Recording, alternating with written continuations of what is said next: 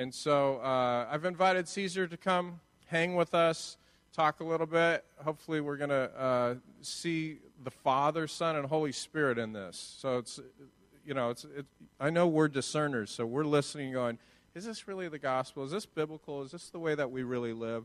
And so I want you to be ready to do that. And then also, he's going to teach in a way where he may ask you some questions today. So it's going to be okay to be yapping.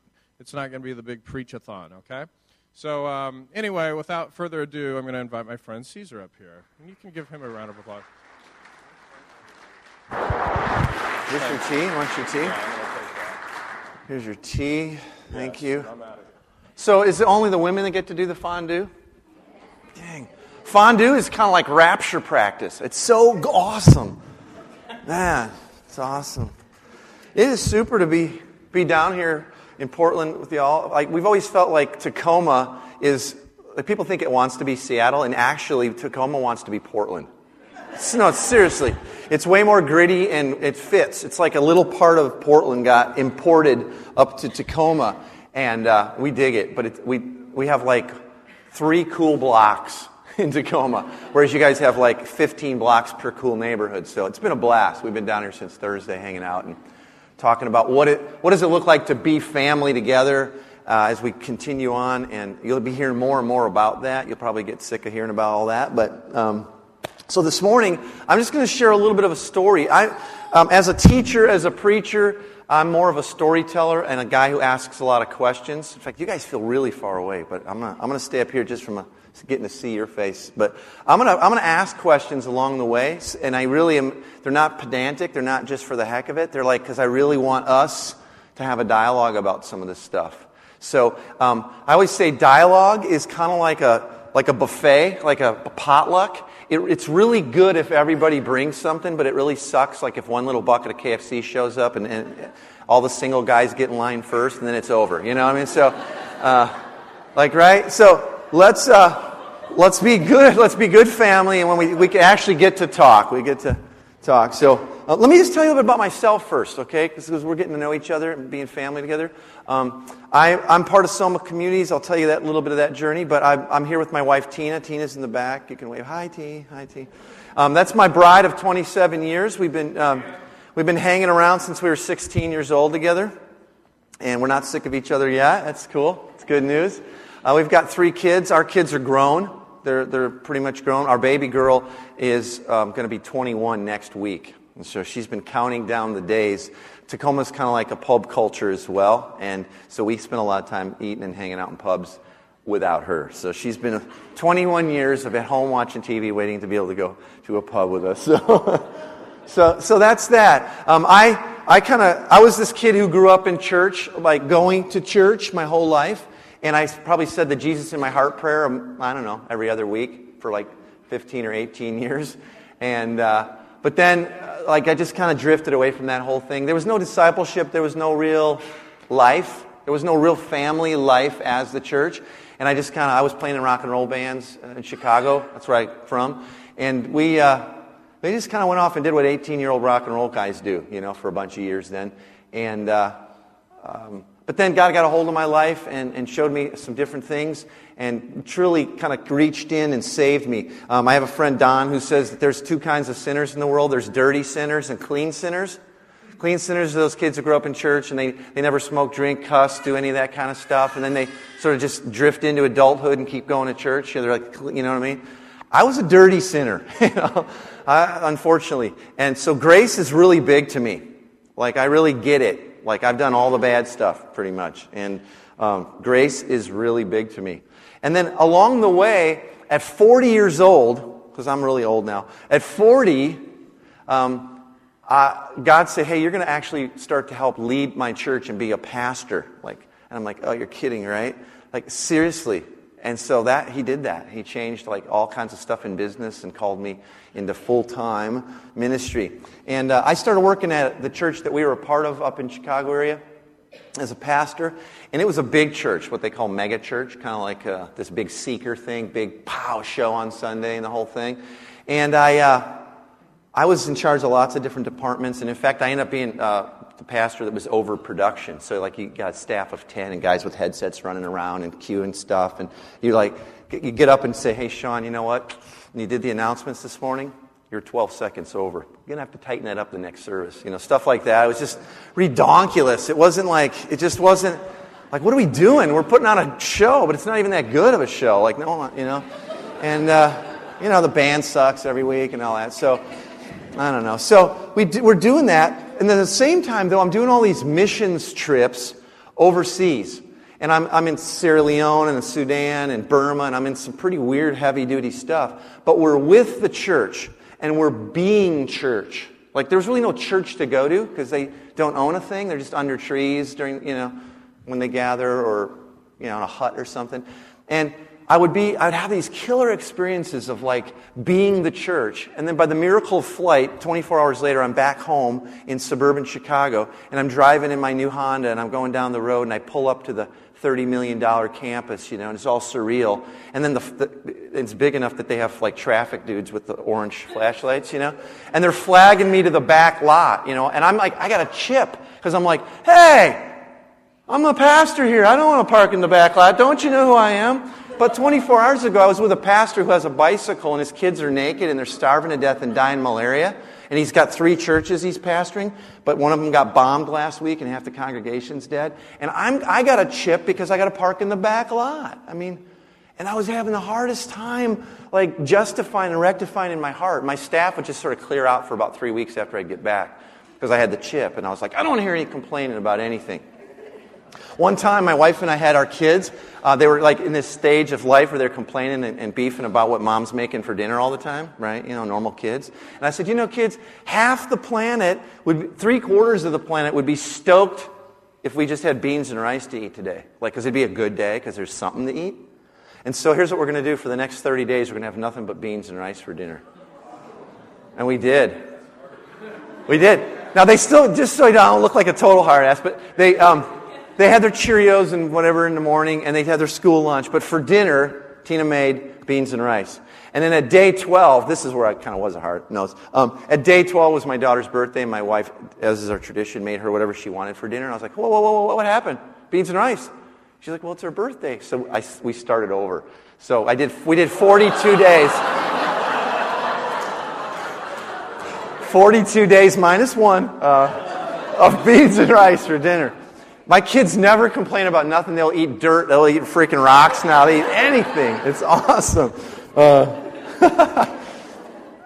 Yeah. And so anyway, I started having this chip, and I started asking myself this dominant question, okay? Because this church was huge, and there was lots of life and everything going on and really super killer people. But I started asking myself this question: what if we shut this thing down on Sunday? Because that was really pretty much everything was on Sunday, or there was programs throughout the week to not get people leaving so they would keep coming back on Sunday, right? And we started asking ourselves, if we shut this like Sunday dealio down, who would notice? Who would care other than the 3,000, 4,000 people showing up on Sunday? Like, how many people in the neighborhood would know or care? Or how much in the city? We lived in this little Tri-Cities area. And the hard answer, and I was one of the senior leaders there at this point, was like, nobody would know or care. Because we had no integration into the lives of the culture. You guys do. See, so I'm not preaching to the choir here. You guys get it. But back then we were like, the only people that would know was the rich neighborhood around us, because the state trooper and the flashlight guy would be gone, and so they'd be able to get out of their own driveways and get their coffee and paper a little easier on Sunday morning. And they'd be stoked that we quit. But other than that, I don't think no one would really care, because we were not out there. Everything was in the 4 walls. And we started asking ourselves, what would it look like to live like I was experiencing back in the bush, in Sierra Leone or in Sudan? Like a missionary, seriously. And God did something weird. Every time I would travel, He had me read the book of Acts. Like, it always just like, I got to read the book of Acts, So I'd be sitting in a mud hut with a thatched roof and spiders hanging down, reading the book of Acts, And it was so alive, and it was so visceral and real. And then what I experienced with the people was like being church, not doing church or going to church, right? And it was like, wow, it's so different. And so I'd read this book, and we started asking ourselves, well, why can't we just live this way here? Like, seriously. Like, why can't we live like a full-time missionary in our city, here in Portland, in Tacoma, back then in Chicago. And then what would that look like? What would that look like? This is my first question for you. We can just talk about this a little bit. Let's just brainstorm this up. If, like, right now, say, just put yourself in this situation viscerally, a little bit real. Let's get warm up here. I'm just going to have to get a little bit of room here. I can't breathe now. Woo-hoo. Oh, man, it's messing up the mic. The sound guy's like, you're screwing everything up. All right, I'll stick that right on the Saint dot. All right, that'll be good.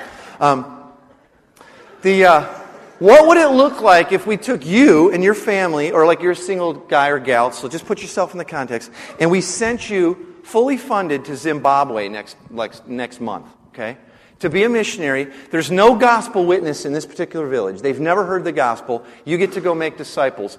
What would you do? What would the patterns of your day in life look like? What do you think? Think about it. You're there, you're fully funded, so you're not like wanting to waste everybody's money or your time. You've moved your family or yourself over there for one purpose, because God's called you. What would you do? What would your life look like? What do you think? Yeah. Meals with the family would be really like centered around preparing for the mission that day. It would be like, how are we going to fill up on the Holy Spirit and Scripture and get ready for whatever. Super. Great. Super intentionality as a family around meals. And what are we doing on mission? Yeah, awesome. Yeah. Meeting people. Yeah, like constantly just trying to meet people, right? Get to know the people God's called you to make disciples among. Yeah, absolutely. Good. What else? Get a job maybe in the culture, so you've got a natural kind of connection point with what everybody else is doing, coming and going. Yeah. Probably meet the community leader. Okay. Get to know the community leaders, maybe the man of peace, or in that case, the chief, the local chief. Yeah. I've had a lot of meals with chiefs. It's kind of interesting, Especially when they have no teeth and like a skull like up in their hair and stuff. Kind of like Sean used to have back in the early days when he had the mullet. Remember that? He's like, you're done. Time for communion. All right, short message. What else? What else do you think you'd do? Find out what their needs were and see if there's any way we could begin to meet them as like a servant. Serve them up a little bit. Yeah. Okay, great. Yeah. Huh? Learn the language. Yeah. And we'd eat what they ate, right? And we would do what they did. And we would try to probably go to the same places a lot, frequent the same kind of places to build those relationships. Go to the same grocery store, even though it's not that great, or get your car fixed at the same place, or right? And we said, why couldn't we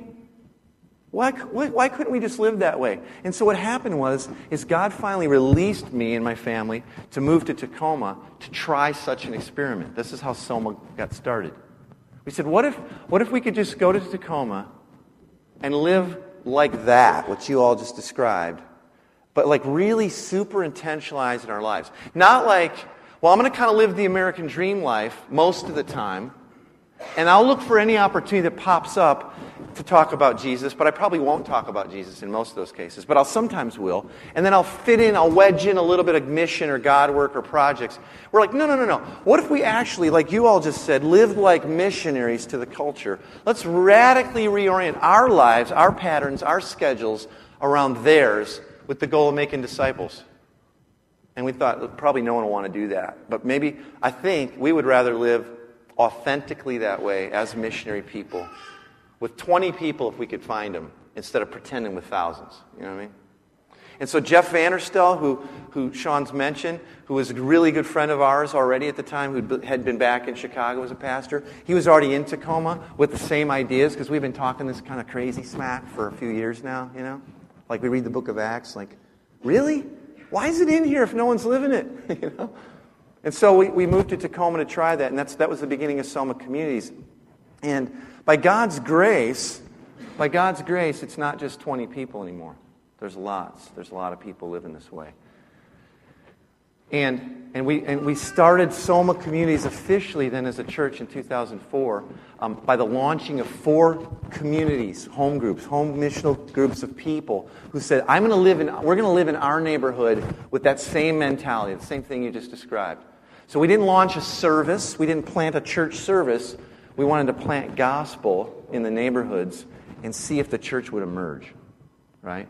And I've come to believe that's really what we see in Acts, is they didn't actually go and start a church service. They planted gospel in people, in culture, and church emerges, right? And then you regather, right? And you get to talk about Jesus in your life and how awesome it is to be like eternal beings in Christ. This is amazing, right? We get to live it. So now we live now with much of the same convictions you do, and we're going to get to work closer together by God's grace. We live now with certain convictions, having lived this way for a few years. First one is, we live with the conviction that the church is a family. The church is a family. It should be organized as a family. It's not a corporation. It's not some sort of a legal entity or structure, though it might have some of those aspects because of what the government requires.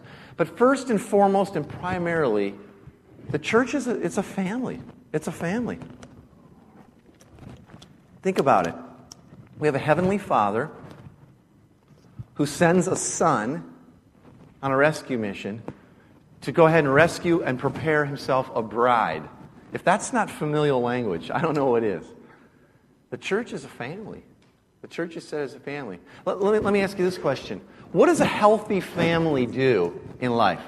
Like, some of us didn't grow up in the most healthy of families. I know that. I can dig that. Mine wasn't super awesome. But, like, what are some of the things a healthy family does? What does it look like? What's a healthy family look like? They communicate with each other. How often? How frequently? Constantly. Yeah. What else? They eat together. Yep. I know growing up for me, this was one thing that was cool about our family. Is like we ate together like at least every night. Dinner, it was a big deal. Be at the table at 5 or suffer the wrath of Dad. You know, it was like, boom. Like we ate together. Yeah. What else? Coordinate what? Okay, coordinate their activities and time. Try to live life on the same page, enjoying each other, accomplishing some stuff. Yeah. Support each other. Argue. Yep. Absolutely. Watch movies. Yep. In our case, with like the blankets all on the floor and lots of popcorn. Like that. Yeah. See, these are the things that a family does. And no one has to make them do it. Like you just do. You do these kinds of things because you want to, because you care for one another, because there's this familial bond. I think all through Scripture, that's the picture of the family of God. That's the family that God has always wanted and called and set apart for Himself. Initially in Israel, but then they kind of rejected that. They wanted to live their own ways. But then in the church, completed and empowered by Christ, by Jesus. He said, that's what I'm wanting. I'm wanting you all to live like a family. Because when your neighbors, when your coworkers, when the city workers, when store owners, when politicians, when people see you live in this way, extending grace, arguing but forgiving one another, sharing your things, looking out for one another, not because anybody's making you, because you go like, but that's my sister. If she's in need, I'm in need. It's all in. We're all in. We're a family. We don't withhold. You don't look at your brother going like, man, sucks to be you, but we're over here like with triple plenty. No. When the world sees you live that way, Jesus says, they'll know that the gospel's real. Because people don't normally live this way. When you live that way, we believe that the community, a family, the church, living this way is the loudest hermeneutic of the gospel, the loudest megaphone of what the gospel really can do and does do in the hearts of people. Coming together, diverse people, different people from different cultures, backgrounds, colors, stages, ethnicities, money, life issues, all that. When you live as a family, it shows that's real. Second thing is, we believe that everybody, the church, is a family of missionaries. Right? The church is a family of missionaries. Growing up, like I told you, I kind of grew up going to church. When I was growing up, maybe some of you had the same experience. This is kind of an older church building. Out there, what we call the living room, right? The lounge. What we call the lounge. What did it used to be called? The foyer, or there's another word I just particularly loved. The narthex. Ding! That's the one. Thank you. I grew up, the church had a narthex. In fact, it looked much like this, except it had pews with aqua sort of leatherette sort of material on them. I don't know, really creepy. Just kind of, but it was cool because you could sit there and really piss off all the old people, like going, and your leaves would just rub on. Anyway, so in the narthex, there was a map of the world, and it had pins all over it, and it had some 8x10 pictures around it of these really sad-looking people that were super outdated dressed, right? They were wearing clothes from who knows when, you know? And we're like, as a kid, you're like, who's that? Those are missionaries, right? Right? And you're like, wow, sucks to be them, man. Like, and every once in a while, one of them would show up, and they would bring him up. They would bring him up on the stage, or whatever this is called back then. I don't know, what was it called back then? And they would bring him up, and they were still wearing that same exact outfit from the 8x10. Like, that must be their picture taken, church preaching outfit. And they would come up, and they would tell you stories of the mission, and they would show you pictures of little black babies with flies in their eyes and stuff, you know, and then they would pass the offering basket twice. And those were our missionaries.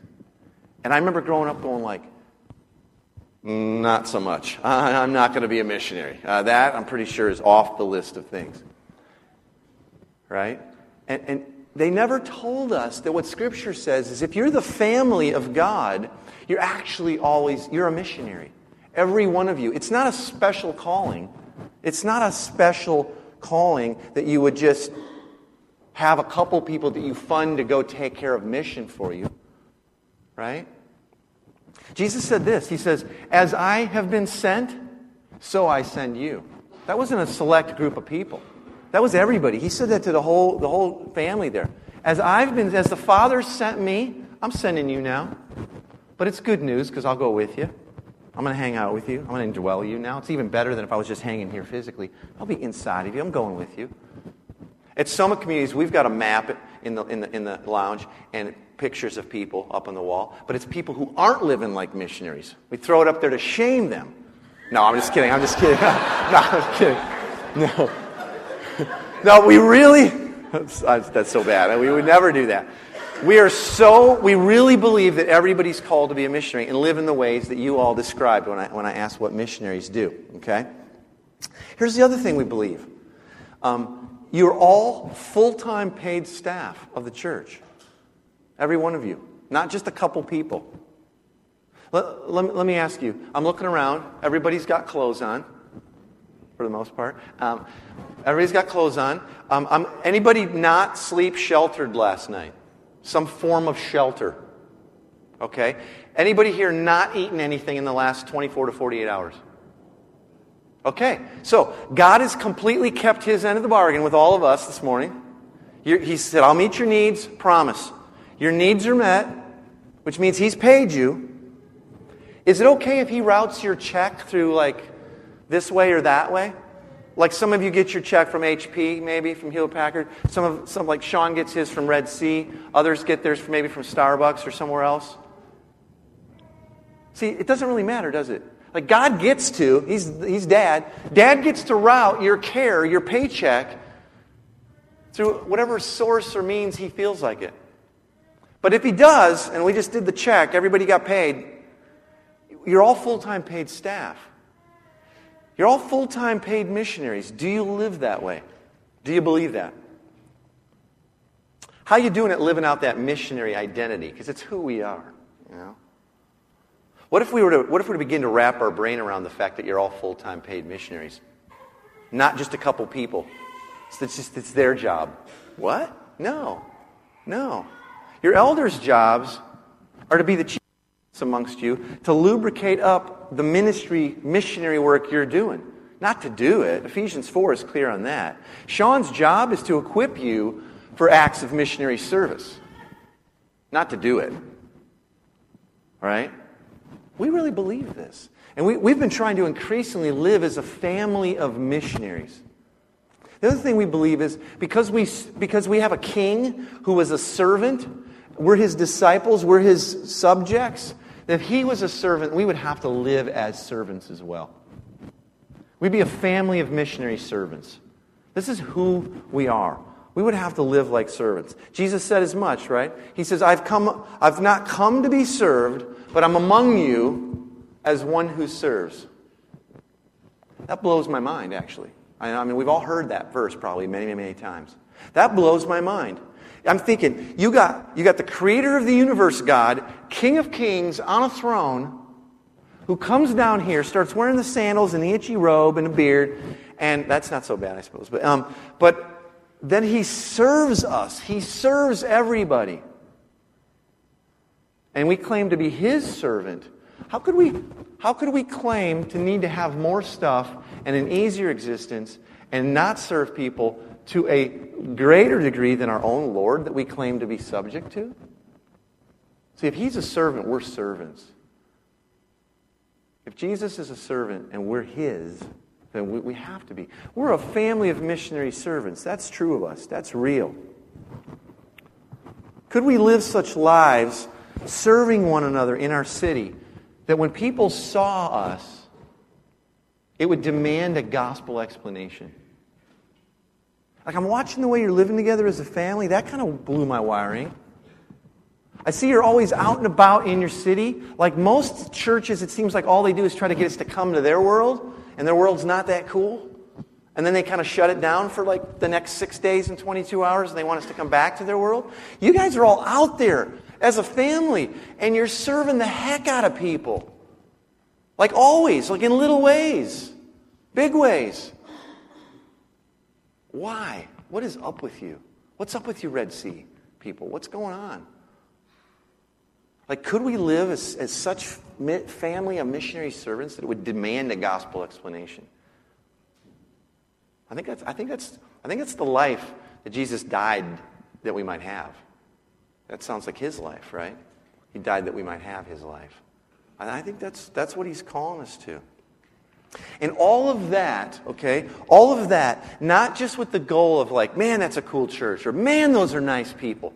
And I'll tell you, in Soma, we've fallen, in my own life too, we've fallen into this trap of like, we're just going to be cool Christians. We're going to be cool to everybody. And then we're going to do some projects and call that missional. Aren't we cool missional church?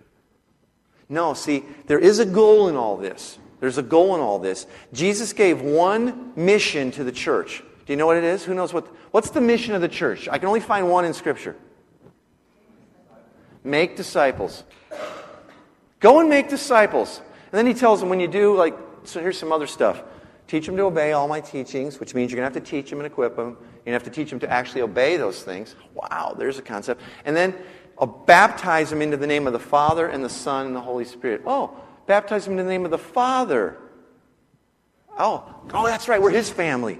Right, into the Son.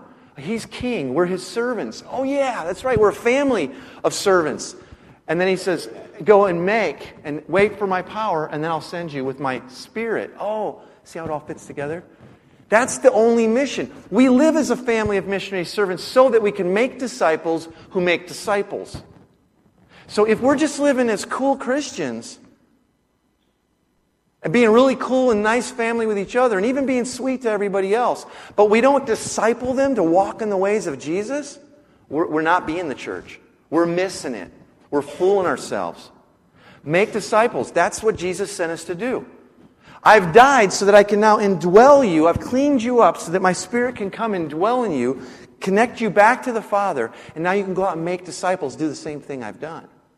If we don't make disciples, we're missing it. And I believe with a strong conviction that you really can't make disciples outside of gospel community living together on mission. Think about it. If, let's say, for instance, what's your name, brother? I'm Derek. Derek. Let's say, Derek, you just, and some of us we're all in different places in our journey. Some of you might be in this place where you're just starting to trust Jesus, okay? You're just starting to walk in his ways. But let's say, Derek, that's where you're at. I don't know you. But let's say Derek's just like, hey, I'm going to walk in your ways. And so Derek and I start hanging around, totally hanging out, like best buds, like total. BFFs, right? No, that's girly stuff. We're buds for 3 years. In 3 years, who is Derek going to most start to resemble spiritually? Me.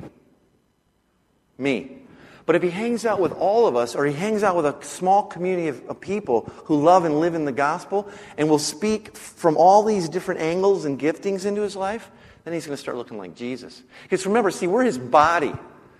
The church is the body of Christ. That's the word soma in Greek. That's where we got our name from up in Tacoma. We're his body. So we need each other to actually be disciples. Now, I grew up where discipleship was usually one-on-one. I'm not saying you never are one-on-one with somebody. There's times you're going to hang out and say, bro, I got to speak into your life. Or let me show you what God's showing me in Scripture here. I was just reading through Isaiah. Man, this is awesome. Let me share this with you. God said I should, you know. But unless we have the body rubbing on each other, speaking into each other's life, we will never become fully formed disciples of Jesus. I'm really convinced of that. And secondly, if we don't live in gospel community, we can't make disciples. But if we don't live in gospel community out on mission, you won't end up a disciple either. Because the truth of the matter is, your gospel need, your need to grow, your need to trust God like with stuff, doesn't really grow much in a classroom setting. Think about it. Like say, next Saturday we're going to have a class on growing in the Spirit or something. I don't know, let's say that. Growing in the Spirit. So we're going to be over at the hub, and we're going to be in a classroom, and someone's going to get there early, and it's all set up, and it's comfy, and the coffee's going. There's some Krispy Kremes up, or donuts, donut heaven, or what. It's killing. And you're just sitting there, and you're like, man, this is nice. It smells good. The temperature is just the way I like it. It's perfect. Good, donut, coffee. All my friends are around me, People I don't like are sitting way in the back. I like that, And it's the class on the Holy Spirit. Royce is up just teaching away. And I'm just sitting there oh. I am so sensitive to the Spirit right now when everything's going perfectly for me. What? Look at me. I'm just glowing, aren't I, See, But then, I leave the class and I go home, and my freaking crazy neighbor, don't ask me why, is flinging his dog poo with a shovel over the fence into my yard. Why would he do this? I've talked to him. That's crazy the first time, but it's really crazy now.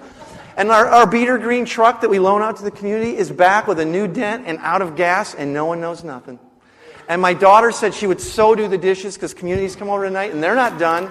Go figure. And now I'm boop, popping a valve. Where's my sensitivity to the Spirit now, See, you don't have a lot of gospel need unless you're out on mission in community. Right? See, unless you're dealing with the messy, dirty, stinky, ornery, grumpy people of the world and those outside your church, you won't need to grow. You won't need to grow much. We make disciples by being a family of missionary servants out on mission.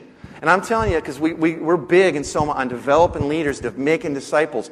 It's all that stuff in the cracks of life where all that gospel need emerges, and you're able to say, wow, bro, why are you having such a freak out over your truck? I mean, do you love people more than your truck, or truck more than people? What's going on? And that's the stuff of life. And oddly enough, and this was a big flip in my own mind and heart several years back. Some of us were talking about this over at Sean's last night for dinner. We check this out. You ever heard the verse where it says the truth will set you free? Right? We love that. We love to quote that to people too, right?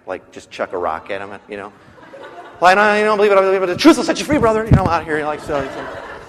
Thanks. That was helpful. Got a little green booklet all crumpled up I can have too to go with it. Anyway. Jesus said that. He said the truth will set you free. But right before that, same verse, he said something else that we often don't quote. He said, if you'll be, this is my own version of it, but you can go look it up. This is what it says. If you'll be my disciple and walk in my ways, obey my teachings. If you'll be my disciple, then you'll come to know the truth, and the truth will set you free. Now notice the order of events there. If you will be my disciple, you'll come to know the truth, and the truth will set you free. I grew up doing it backwards. If you'll believe what I tell you is true, old neighbor, friend of mine, or whoever, then I'll lead you into Jesus in your heart prayer. You'll get set free, and then I'll start to disciple you. See, it's backwards. And what did Jesus model? He took 12 numbskulls who weren't not believers, weren't Christians, they didn't exist then, and he spent 3 years living with them. Walk in my ways. and you'll come to know the truth. And the truth is, you suck at this without me. You need me. You can't clean your own life up. You will never measure up on your own. You'll never really love people. You'll never really live as a family. You'll never really serve people with a pure heart unless I do that in and through you. And so he just invited him, come walk in my ways. Come walk in my ways. And then sometimes, Jesus was brutal. He's like, here's what I want you to do. You two. You go out and do the same stuff we've been doing. And they're like picking up all their stuff and their extra stuff and tracts and who knows what and coffee makers. And they're like, no, leave all that stuff. Just go by yourself. Check it out. Go. See how that goes for you. And then they come back. And Jesus is like, well, how'd it go? It's awesome. You make disciples as a community on mission. And we believe that. Now, what's our motivation? How am I doing on time? Am I like way over already? I'm doing all right, huh? All right, I'm rolling. All right, so it's really hot. What can I peel off next? No, sorry. What's our motivation for this, though? Is it so that we can just, boom, blow up our church service or something, or blow up our, what's our ultimate motive? What motivates our heart? This is clutch. This is key stuff. It's got to be gospel. It's got to be the gospel that motivates our heart. Not just a better way of doing something, or so the new flavor of the way, or the new cool church phrases bolted onto our stuff. It's got to be the gospel. Oopsie. You think? It's got to be the gospel that motivates us. And we've come to realize that, and in my own life this has changed everything, is that maybe I grew up not with a full understanding of the gospel. The gospel was kind of a set of historical facts about something that happened to Jesus for some people. You know what I'm saying?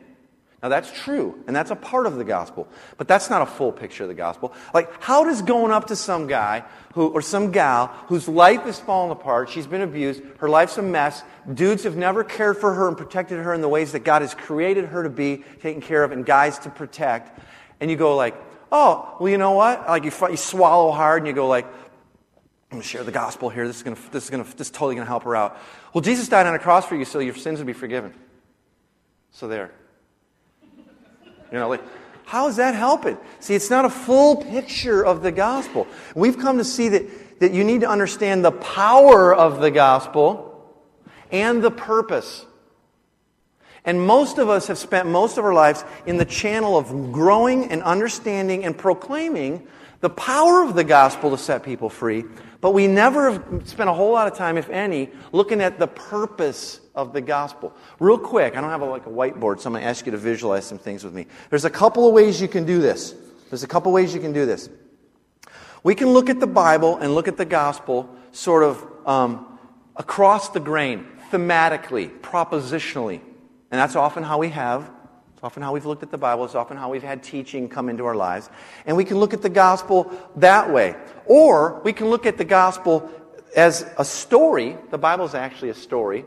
Love the Bible as a story. And we can look at it with the grain as a story. And there we see the purpose of the gospel being fulfilled. So let's look at it the first way, the power of the gospel. Sort of thematically, here's how the gospel goes, right? We go, God, eternal, always existed. He's the guy. He's in charge. He's large and in charge, right? Creator of everything. Sin. We talk about sin then with people. Everybody sinned. All of humanity have jacked it up, rebelled against this creator God, wanted to live for themselves, right? Then you've got Jesus. God comes and incarnates, comes to die as a substitute, paying the penalty for humans' rebellion that the Father would require, and paying that sin penalty. And then, by faith, if you believe that, then you'll be saved, and that will be transferred to your account. Jesus' death, paying for the penalty of sin, will now be credited to you. Okay? God, sin, Jesus, faith. That's true. That's the power of the gospel. That's what sets us free. It's Jesus' perfect life lived out where we didn't live a perfect life, and then poured out on our behalf. And the Father said that I accept that. I accept that in place of yours. And if you'll believe that, I will come and indwell you, and I will begin to work in and through your life and change you. That's the power of the gospel. That's the only hope of the world. We'll never change ourselves. We'll never live up to it. We'll never get good enough. We'll never be good enough Christians. We'll never be good enough family of service. None of that. That's our only hope, the power of the gospel to set us free. And in this case, the good news is that God did send His Son to redeem the world, right? And eventually the whole world is going to be, they're going to know this, right? And the sin problem has been taken care of. That's the good news. Sin's been dealt with at the cross. If you'll believe it, if you'll by faith grasp that that's been done for you, put your hope and trust in Jesus. But now, here's the thing. We also have to have a full gospel, the second lens, the purpose of the gospel. Here we come to know the reason for salvation. See, I thought I was saved growing up. I believed the power of the gospel. I really did. Even when I was just totally giving God the middle finger. I believed what I just told you. I believed that was true. But I thought it was for me to avoid hell and go to heaven. Like, Jesus, thank you so much that I don't have to spend eternity swimming through a lake of fire. You remember the Chick tracts? The dude's in the little lake of fire, and he's like, it's like, where's the party? I'm ripped off. Remember that tract? It was horrible. And I'm like, I don't want that. So I'm going to put my faith and trust in you. And I thought that was why. The purpose of the gospel, we have to look at the gospel now as a story. Here's how the story of the gospel goes. Okay? Creation, fall, redemption, restoration. Creation, God created humans to be with Him, to live forever in His image. Okay? But they chose to live a life apart from God, where they said, you know what? I looked at the tree of the knowledge of good and evil, right and wrong, and I decided I will grab that. I will live managing good and evil for myself. Okay? Then redemption happens. That's the power of the gospel. Jesus comes and redemption occurs. Final step, restoration. Scripture tells us, if you read the whole story, all things will be restored. All things will come under Christ's rule and reign.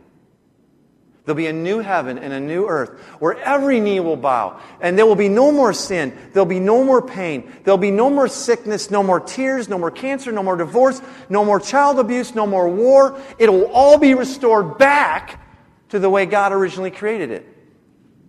That is the purpose of the gospel. And the good news in this case is that the power of the gospel that has forgiven our sins and secured us a place with our Father once again now sends us out on a mission of restoration. And how does that restoration occur? So you're going to see the whole loop come back around. Jesus gave us the command. Here's how I'm going to do that. Go and make disciples. Go and make disciples. Because when little versions of me collect together as a family and they soak into every little pocket of culture, it's going to start looking like me. It's going to start reflecting my Father's glory, what He always intended it to be like. And people are going to see what He's like. Go and make disciples fulfills the purpose of the gospel. We need to be a family of missionary servants that believe both the power of the gospel that set us free for the purpose of out making disciples so that all things will be full of Christ. All things will come under His rule and reign. All things will be restored. Now, what happens if we only have, what could happen, let's say it that way. What potentially could happen if we only had one lens of the gospel and not the other? So if you grew up like me, and you only had the power of the gospel lens to look through, what danger, what could possibly happen? What kind of people could we become?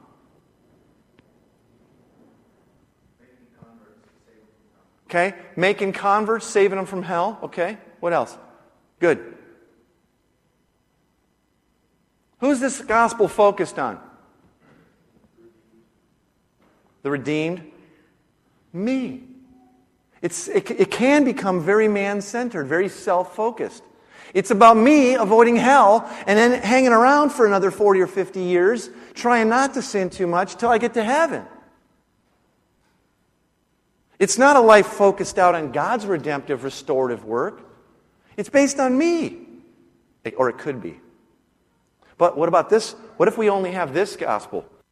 What if we forgot about the cross and the power of the gospel to set men free, not their good works? What if we got only a gospel of restoration? We're about restoring things as a people. What's the danger there? Burnout. Amen. Yeah, we got to do, and then do some more. Because we're about restoring. What else? What kind of gospel is that if it's only the purpose of the gospel? Saved by works. That's right.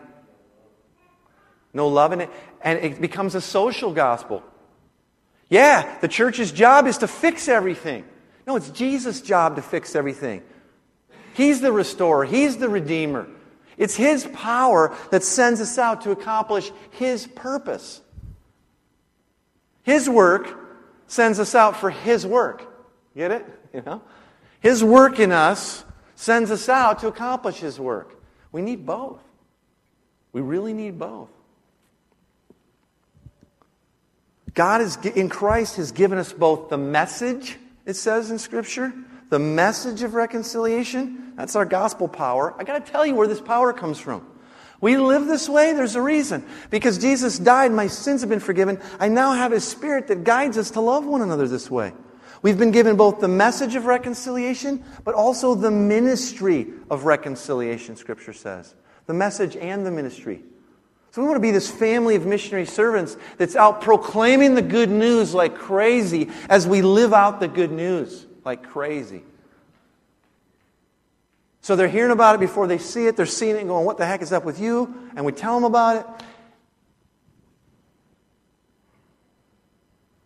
it. 2 Corinthians says, therefore, if anyone's in Christ, he's a new creation. He's been committed to us, and He's committed to us the message of reconciliation. If we're never opening our mouths, proclaiming the good news, I think it's fair to question if we have the Spirit of God living in us. Because the Spirit's really clear on that good news. Ephesians 2 says, for we are God's workmanship created in Christ Jesus to do good works, which God prepared in advance for us to do.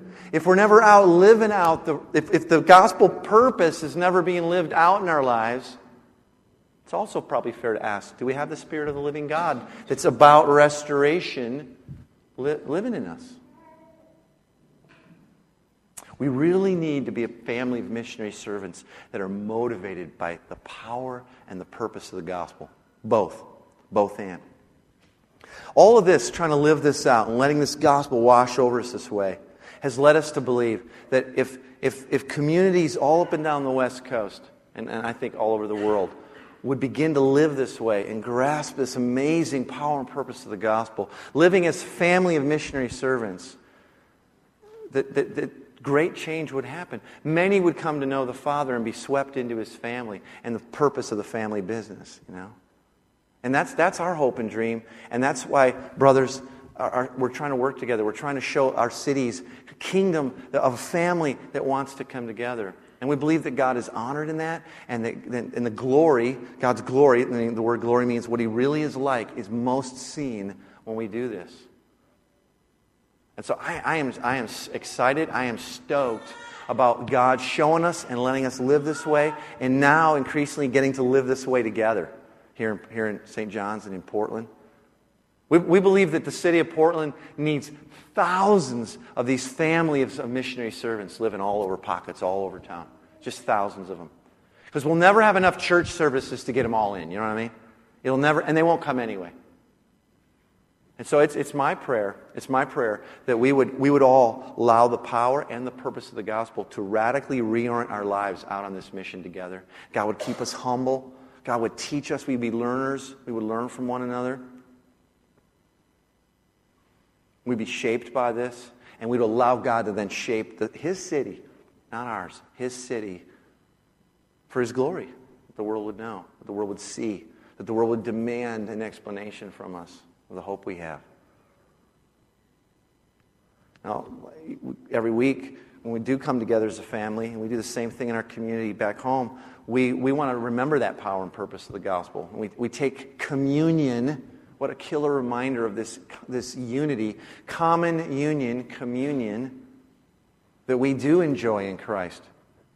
It's the only reason that a ragtag bunch of people like us would ever find each other, is if we had a common union, a common purpose, a common King, a common Lord. And so we celebrate that now. As we come up and we take the bread, Jesus said, this bread represents my body. Don't forget it. And you know what? And don't forget, you're now my body. And this is a body that was going to be broken and just poured out for the sake of others for a gospel purpose. Don't forget that when you get together, would you? And then he took wine and he thanked his Father for it, which is crazy because he's thanking him that he's going to die and spill his blood. He said, but this blood seals a new deal, a new covenant between Dad and all of you. It's a new deal. It's a new promise.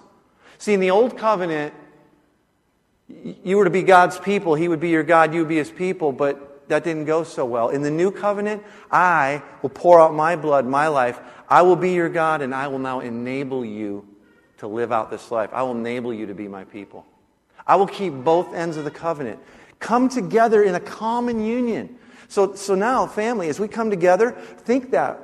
We're coming together in a common union where God is God and Jesus has provided both His part of the deal and ours, that we might live in the power of His death and resurrection, and we might then live out His purpose. But He'll do that.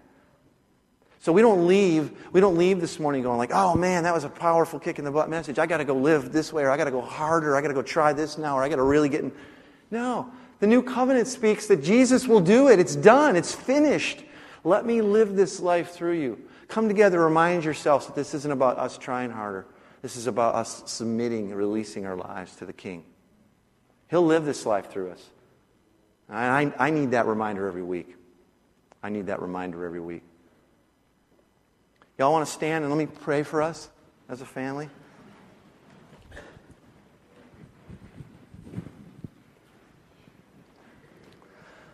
Father, I'm thankful for your story.